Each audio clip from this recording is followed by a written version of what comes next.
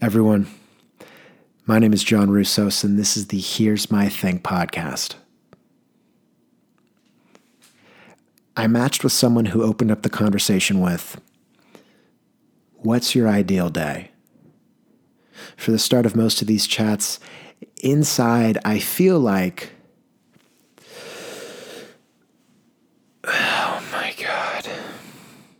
But she nailed it. I think that's a solid way to start off what is otherwise mundane and pointless fluff. I'm entertaining the idea of her debating between that and where do you see yourself in 5 years, which is still a great question, but it reminds me of every interview that I've ever had. I saw the message after I got back from coffee with my friend Jack. We were at this spot that got really crowded. It's so crowded as to put our conversation on pause. We're looking up to see what was going on.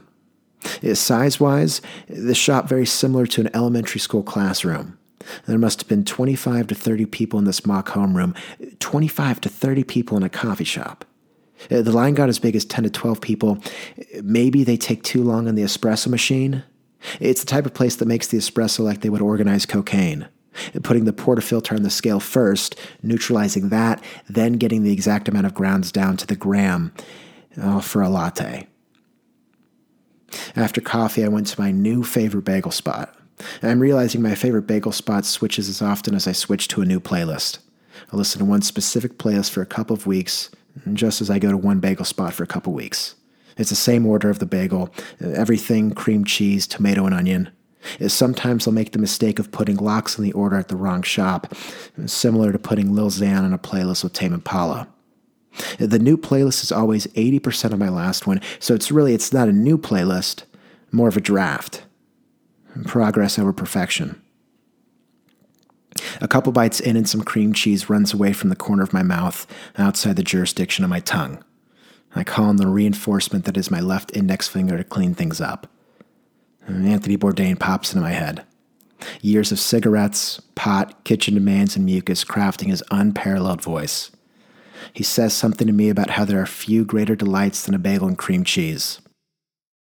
Maybe I really appreciated that was their opening question because I was listening to DHL for the entire morning. It puts me in a cool, confident, creative mood, playing it much louder than normal driving home. Where the dial often sits between 10 and 13, I had it turned up to 18, not caring if the car next to me could hear Frank's voice. It was a Subaru. The only hair color I saw was gray. They were probably listening to NPR. I like Frank's profile picture on Spotify. He's wearing silver eyeshadow and he pulls it. I wonder why he chose that for his picture, but I also wonder if I could make it work too. I'm FaceTiming my parents, them asking me if I was trying to make a statement. I think to myself, no one has to like it, but surely some will appreciate the application. I was back in my apartment, sitting on one of the fold-out wooden chairs, closing Bumble, locking the phone, throwing it onto my bed. Now thinking about the ideal day, I lean back in my seat. It lets out a rocking chair on a porch in the South S Creek. The creeks remind me that the chairs were in fact free. The building chose the word complimentary. There's so many different ways to look at this question. What's my ideal day if I had all the money in the world? What if I had no money? Am I alone all day? Am I with friends? It's my ideal day, so I guess I get to decide that. What if I answered and said that my ideal day would be a day where I figured out how to make every day an ideal day so I'd have an unlimited amount of ideal days? If I had opened her message when I was 12, the answer would have been fairly straightforward. I would have said win a soccer game 1-0, then get a tuna sandwich from this sandwich place called Belisario's. The tuna sandwich became a monthly treat. I started to eat it too often and my parents became concerned that I was getting too much mercury in my system.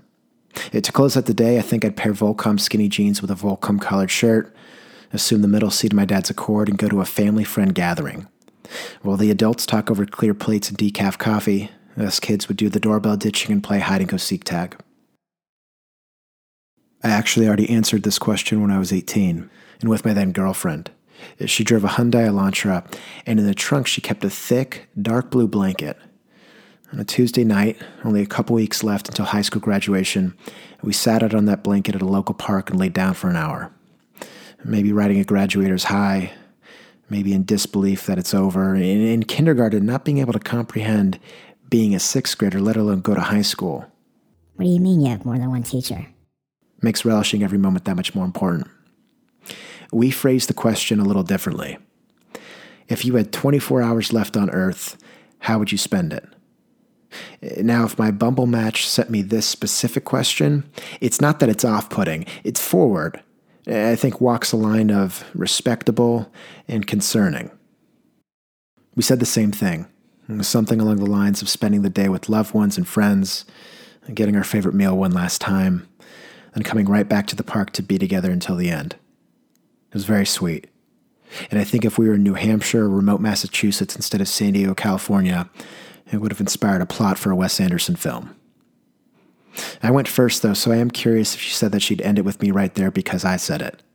For all I know, she could have said that she'd be spending the day with her loved ones and friends, getting her favorite meal one last time, say bye-bye to me, and go play with her cat. During coffee, Jack brought up Maslow's hierarchy of needs, which is 1, timely, and 2, probably the best way to answer the question. I needed a refresher on what it was. So I went and I found a 3-minute video that explained it. It's the kind of video where the narrator has a British accent, and as they talk, someone draws cartoons of what they're saying. I still haven't replied to the girl I matched with, because Bumble conversations expire after 24 hours, and it's been well over 24 hours. Maybe she'll hear this. My ideal day would be to get coffee and have a good conversation no later than 8:30 in the morning. If I could get a bagel somewhere and before 10, that'd be nice. And then I'd express myself. Lunch with friends around noon. I'd take a hot mitt with my mom and her sisters and go to Sandy Liang's boutique from 2:30 to 4. Then I'd get an espresso with Naomi Campbell at 4:30. I'd soak up game for my dad and his cousins at the dinner table. It would be a family affair. Decaf coffee with just my yaya. And then I'd kick back with the homies around the fire pit to close the night. Everyone, my name is John Roussos. This has been another installment of the Here's My Thing podcast. Thank you for rock with me. Until next time.